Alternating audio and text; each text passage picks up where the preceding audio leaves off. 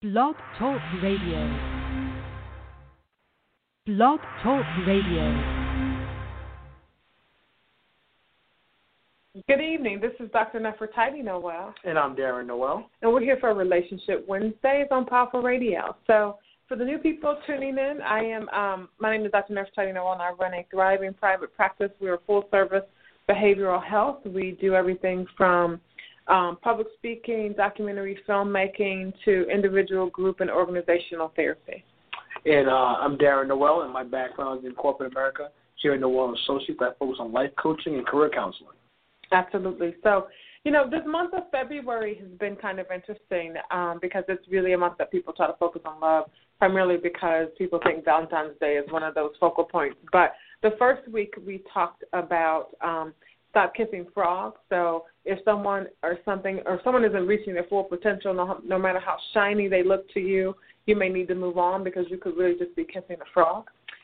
We've talked about detoxing your relationship, so what you need to do to get the negative out of your relationship. Yep. We've also talked about, what else have we talked about, Darren? Okay. And this is the third topic we're really hitting on here for a new topic in the sense of for my show is what you allow and what will continue. So as you're setting up things in your relationship, the behavior that you set up for your partner, what that you're going to allow, how you're going to be treated, they're going to continue that in that same fashion, okay? And there's no reason for you to expect that they would change that all of a sudden, okay? Because what you allow, they're going to continue to do that. Now, why is this important? Why do I want to talk about this? Because if we're talking about frogs, if we're talking about getting toxic things out of our relationship, then we also need to talk about how do you put boundaries in your relationship so that both parties treat each other well? How do you put up stop gaps or markers or switches that happen in your relationship when you feel something negative? How do you say, hey, this is a negative habit and I don't want to have this in our relationship? Right. In addition, I'm saying that the flip of that is, how do you set up the good habits that you do want, and how long does it take to get those habits set up?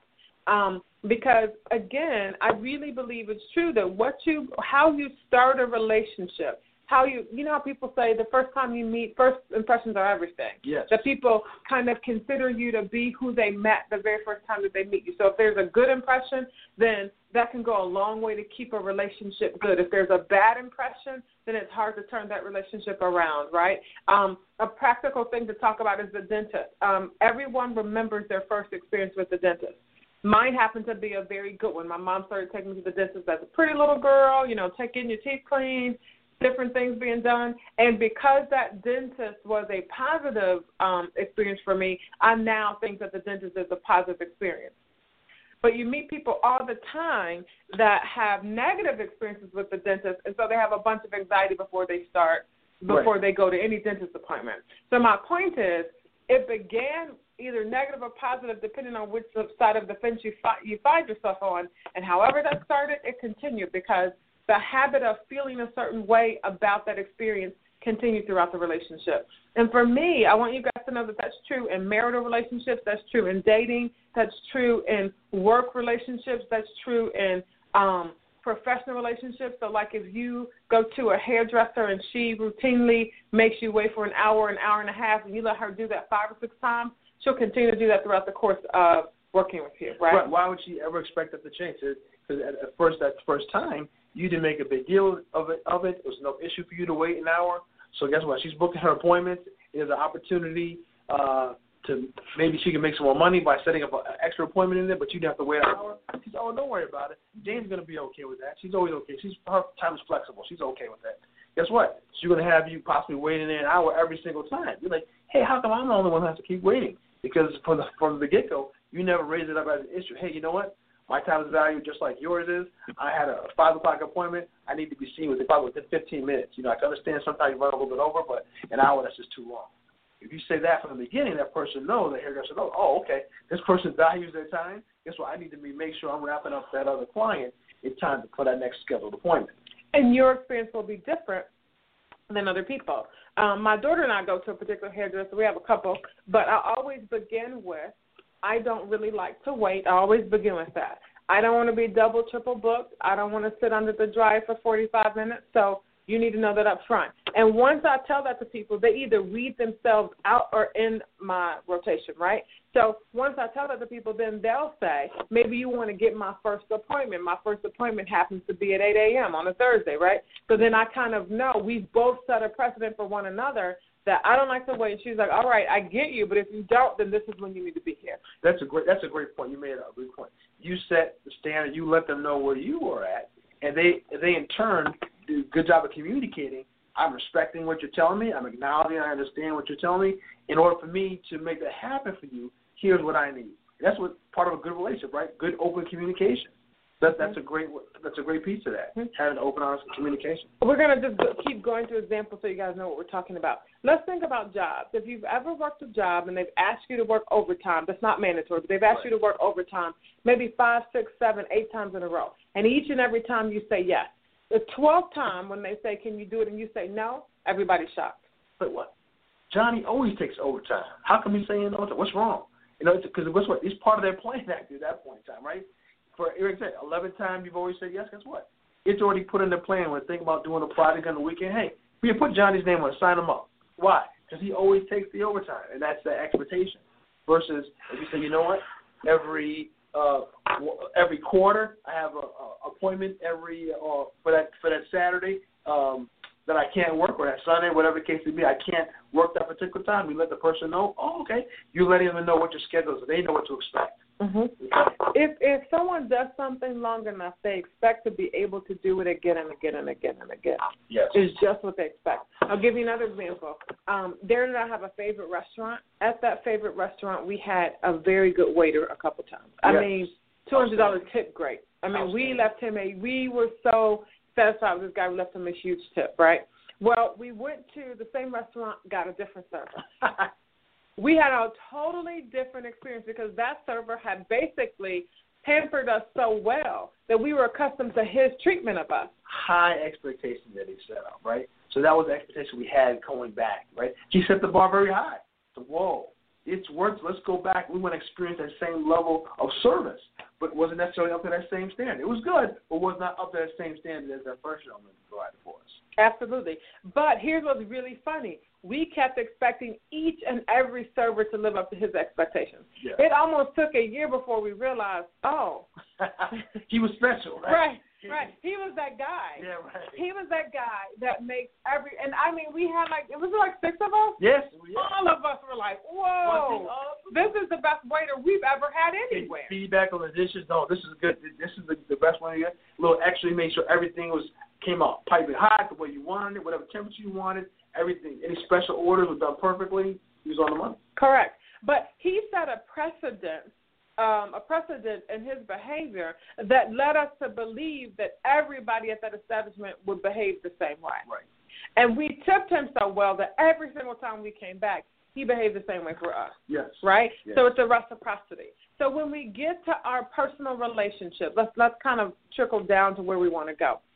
If we're dating someone and we begin to date them or we're in a long-term relationship with them and we don't stop negative behaviors or applaud positive behaviors, then we're not going to get what we want in that relationship. So we need to set a precedent, each of us does, in how we allow or don't allow for someone to treat us and how we behave when we're in situations when people are treating us how we don't want to be treated or how we do want to be treated. Sure. So I really, and the reason this is important to me is I meet so many couples along the way when we're speaking over all over the country when I'm in my office that say to me, Billy cheated on me.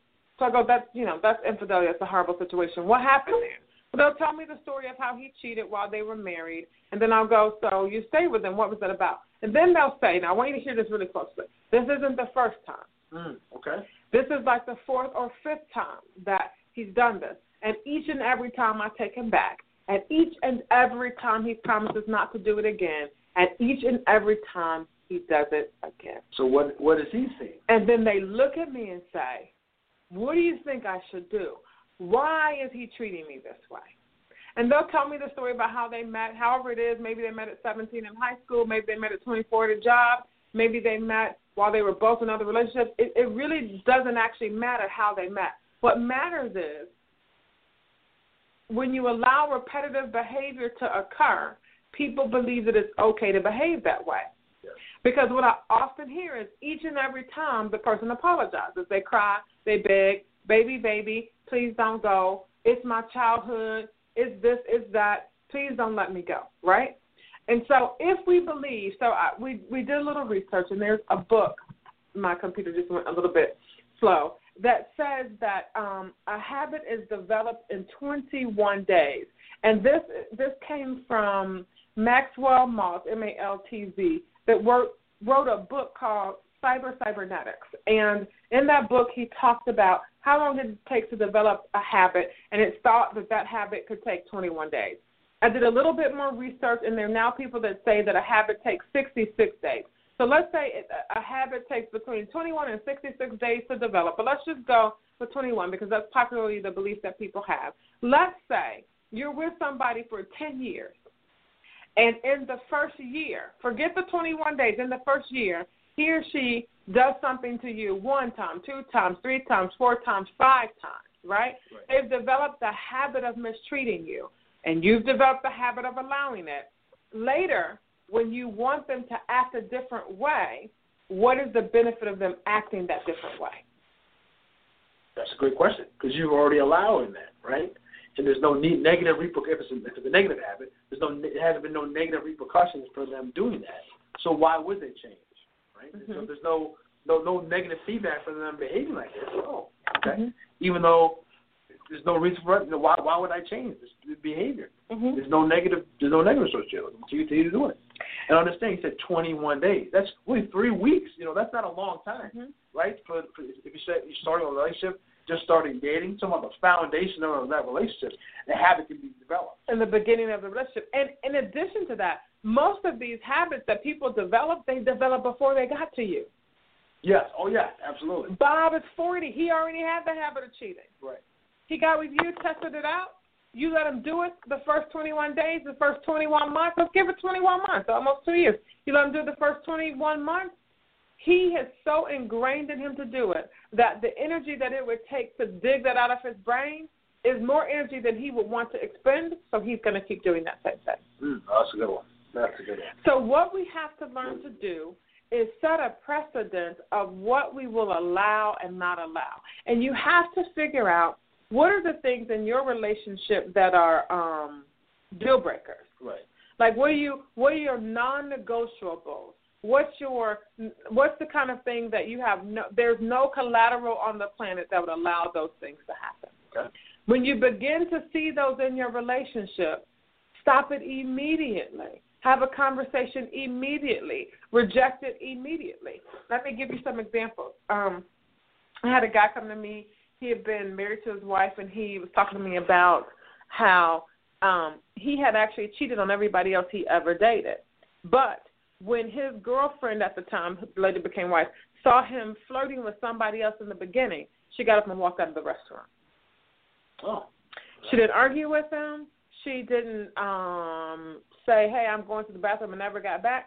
She stood up and said, you know what you just did, and she got up and walked out the restaurant. But see, this is not acceptable for me. Correct.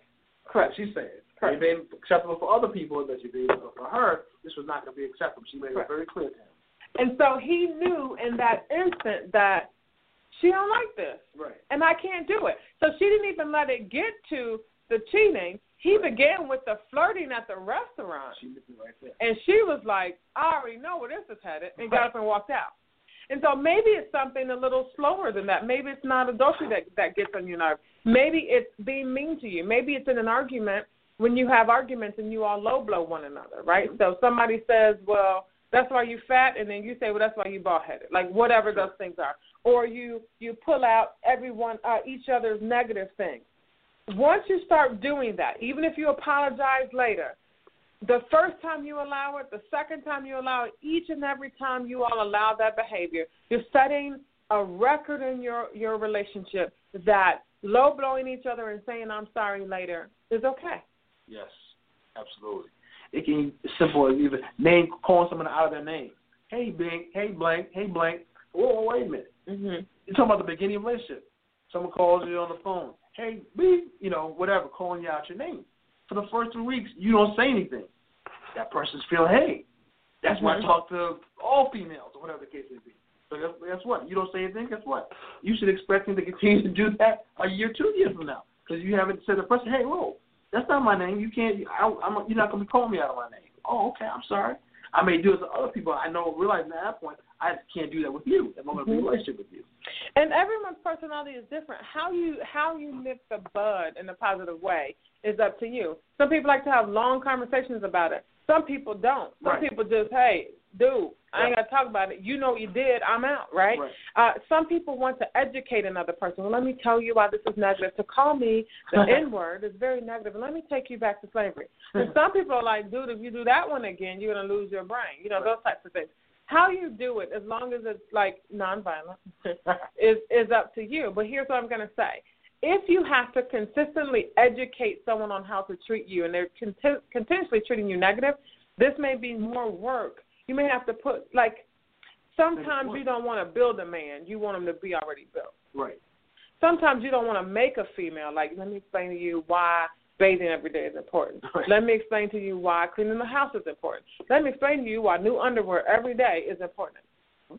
If that's a habit that you can't take and you see it in the beginning, this may be when you need to exit. This is too much work. Too much work. Right. And some people, and like for whatever reason, some people mistreat other people. They don't know how to have healthy relationships. It could be because they didn't see them. It could be because they don't feel loved. It could be because they have low self-esteem. But there reaches a time in your life where, whatever the reason, you don't want to always have to educate. So when we talk about stopping people and setting a precedent early, it should be about one or two things, not about, like, everything in the relationship, right? Let's give more examples. There are women that get married, and then they say, Dr. Noel, I want my husband to stop physically assaulting me. And I go, okay, that's a horrible situation. What's the safety plan? How do you get out of it? Then they'll turn around and say, it started when we were dating. So the hard fact is that once someone is allowed to behave a certain way, whether they can or cannot stop themselves is their business. But for the most part, people don't. Right. It's going to be hard. One, that habit has been set up. In the part you're talking about there with physical abuse, right? In their mind, you get into an argument, it's turns into a physical altercation. And that's the way it's been for, let's say, in their situation, maybe, say, 3 years. Then all of a sudden, okay, we want to stop that. It's not going to be necessarily easy for that person, possibly, right, to make that change. Because what? For 3 years, this has been acceptable in that relationship. Here's the funny part. People really do feel entitled to behave however they want to, and they'll say things like, well, this is who I am, or she never said anything before, or it was never a problem before now. Why is it a problem today? Or I treated other women like this, and they still love me. How come she is not okay with it? Or he has always expected me to clean up, and I've never cleaned up. Why do I have to clean up now? Like, even though we evolve in our lives and we have different expectations at some point, you also have to realize that people have some things that are embedded so deeply in them that they refuse to change it. Because you can change any habit. Sure. I mean, we used to all have the habit of going potty in our diaper. Most of us don't have that habit anymore. And when you're a little girl, little boy, you don't even imagine that you would never have that habit. Sure. But you have it. I mean, like you meant, a lot of this stuff can come up through just upbringing, right? Some families grew up, you know what? The family eats together at 6 o'clock, everybody's home for dinner. Right? Some families grew up, there was never a family, and everybody just kind of did their own thing, whatever the case may be. So somebody coming to a relationship, it's important to me. We're supposed to be getting together for dinner every day. It's a part of the foundation of a family, what we do. Some people like, I never even thought about it. It's not important to me. Never thought about it. Never really on my mind even to have that type of family gathering at nighttime. But guess what? Two different expectations, two different experiences coming together, okay? But you got to communicate to, hey, here's my expectation. Here's my expectation. Have that discussion on that. Absolutely. I mean, some families have a habit of meeting up for all the holidays. Some families don't. Some families grow up, well, I always grew up where I took my shoes off at the front door. Like I never walked in my house with shoes. One day I brought a friend home from school, and she was walking to my house with shoes on. What do you do? And my mother, flipped the top of her head off. It just flipped wide open. She's like, who does that? Who doesn't know to take off their shoes? You're tracking dirt from all around, But that girl said, I don't even take them off at home. Right. Some people do that. You know, and it had been her habit her entire life, right? But let me say this. To stay with me and hang with me, her new habit at our home was that she had to take off her shoes. So she didn't have to do it at her house. Right. Do whatever you want in your house. If you come to my house hang out, I'm asking you to take off your shoes at the front door. Absolutely. And these are things that are important to know about what you can tolerate, how people were brought up, especially in these long-term relationships. Get to know a person before you bay up with them. Get to know who they are. Because it's important if they had a two-parent home. Yes. It's important if they knew both of their parents. It's important if they were educated or not educated. It's important if they grew up, let's say, West Coast, or if they grew up in Alaska, right? There could be different practices. Yes. It's important if you have a dream, I want to get married and move to the ocean, and this guy grew up in the desert and the ocean is not the place for him to be. All of these things are important, and they help for you to understand what habits does this person already have. It's important if they saw a lot of trauma and violence in their lives before they got married. Love does not conquer all, not in relationships. It doesn't take away everything. You can love somebody and they can still have habits that are toxic and damaging for you and for themselves. And you have to, one of the things they're not talking about every week is have conversations before you make a long-term commitment to anybody. That is so important, folks. Having that conversation, understand what you're getting into before you make any kind of serious commitment. Understand where people are coming from. Understand where their mindset is at. Because guess what? People go back to really who they are, right? You have that first dating and things of that nature, but in the background, it's, the first couple of weeks, first couple of months, maybe you never had an argument, right? It never came up. But in the back of the mind, someone can say, you know what, came from a family that had a family abuse or domestic abuse, and when the arguments happen, it turns that way. But you never experienced that. Mm-hmm. Okay, you never talked about it because there's never an argument in relationship. But month 6 in your relationship, an argument happened, and then there's a physical altercation. Well, wait a minute. Well, we never talked about it, but that's my experience. That's my experience from my home life. Whoa, wait a minute. But if you had talked about that, hey, how was going on? Well, in month 2, okay, even though you personally had never had an argument in your relationship, hey, you know what? I came up and had some domestic violence in my background. Oh, that's a red flag in your mind. Okay. And you can decide to continue that. You have discussion about that. That's not going to be acceptable in our relationship, or however you want to handle it. But have a conversation. And here's another thing.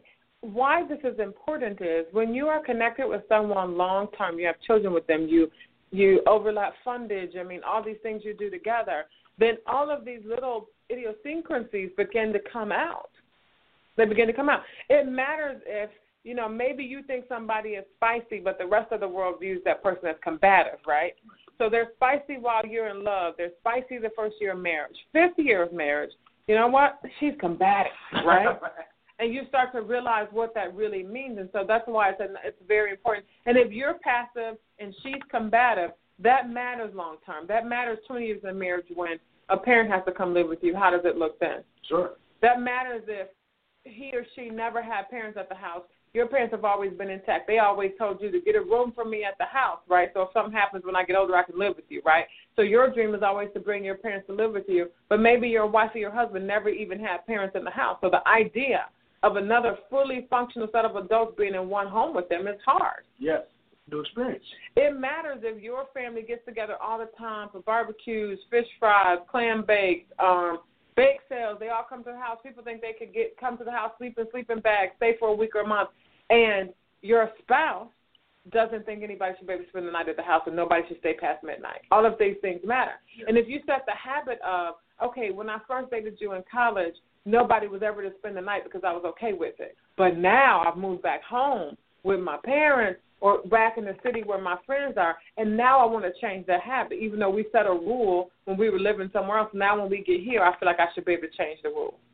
Doesn't necessarily happen that easily like that, mm-hmm. right? It matters if you find out that your spouse doesn't share well, and that's an issue with you. And then you have kids, and they really want to be shared with because they have to be, and that person can't do it because they're too selfish to do it. All of these things matter, so that's why no problem is really a small problem. When you see an issue in the beginning, you've got to start having conversations to say, hey, what does this play out? What does this look like in your head long term? I remember asking Darren if something ever happened to me and I couldn't work, would you pay bills? Mm-hmm. because that mattered to me, right? And there's things that matter to me that don't matter to you guys in the listening audience. So whatever those things are that matter to you, when you're in a relationship, try to establish where that person stands with them. But let's say you're all past that. You're married, you're in a long-term relationship, and you've let habits go a long time and you've never tried to correct them. What do you do now? So now, for whatever reason, you say, you know what, I don't want these to continue, even though I have in the past. I'm looking to make a change. For whatever reason, you did some self-evaluation. You went to a conference and realized, hey, this is not necessarily the ideal situation. You say, you know what, I want to make a change here. That's what we're talking about, right? Yep. To make that change, you have to review yourself and see what you're bringing to the table. You have to make a cost-benefits analysis of what's happening in your relationship. Which battles do you want to fight now or not fight now? Is overspending an issue, and you're finding out that somebody's a huge spender, and now you're 50, and now retirement makes a difference, and you let it go for years, but now all of a sudden you say, babe, we have to stop making those trips to the mall. We're going to have to work on our spending. So how do you do this? You make this cost-benefits analysis spreadsheet. You tell your partner, and you know how they communicate because you're married to them and we're not, and you say, hey, can I have a conversation with you? Can we talk about these things? And I want you to acknowledge I let some things slide for a very long time because at that moment, I don't know if it didn't matter. I was afraid, whatever those issues are. But now I want to talk about it. And even the talking about it can be an opportunity or a challenge because maybe you never had a history of talking about things. Some couples, you know, they don't talk about the difficult issues, right, or the questionable issues, you know. They don't talk about we need to have a savings fund. We just keep spending. We never talk about, you know what, how much are we going to spend? We talk about retirement. How much are we putting away for retirement? Okay, they never talk about those things for whatever reason. But now you start getting older, we need to have that conversation. So how are you going to have that communication into your relationship if you never had it? Okay, that can be a challenge yourself. If you haven't established a pattern, how do you communicate about topics that may not be easy to talk to? Okay, so you can't just say we need to sit down and have a formal meeting. Wait a minute, we've been married for 20 years. We never had a sit down formal meeting and talk about anything.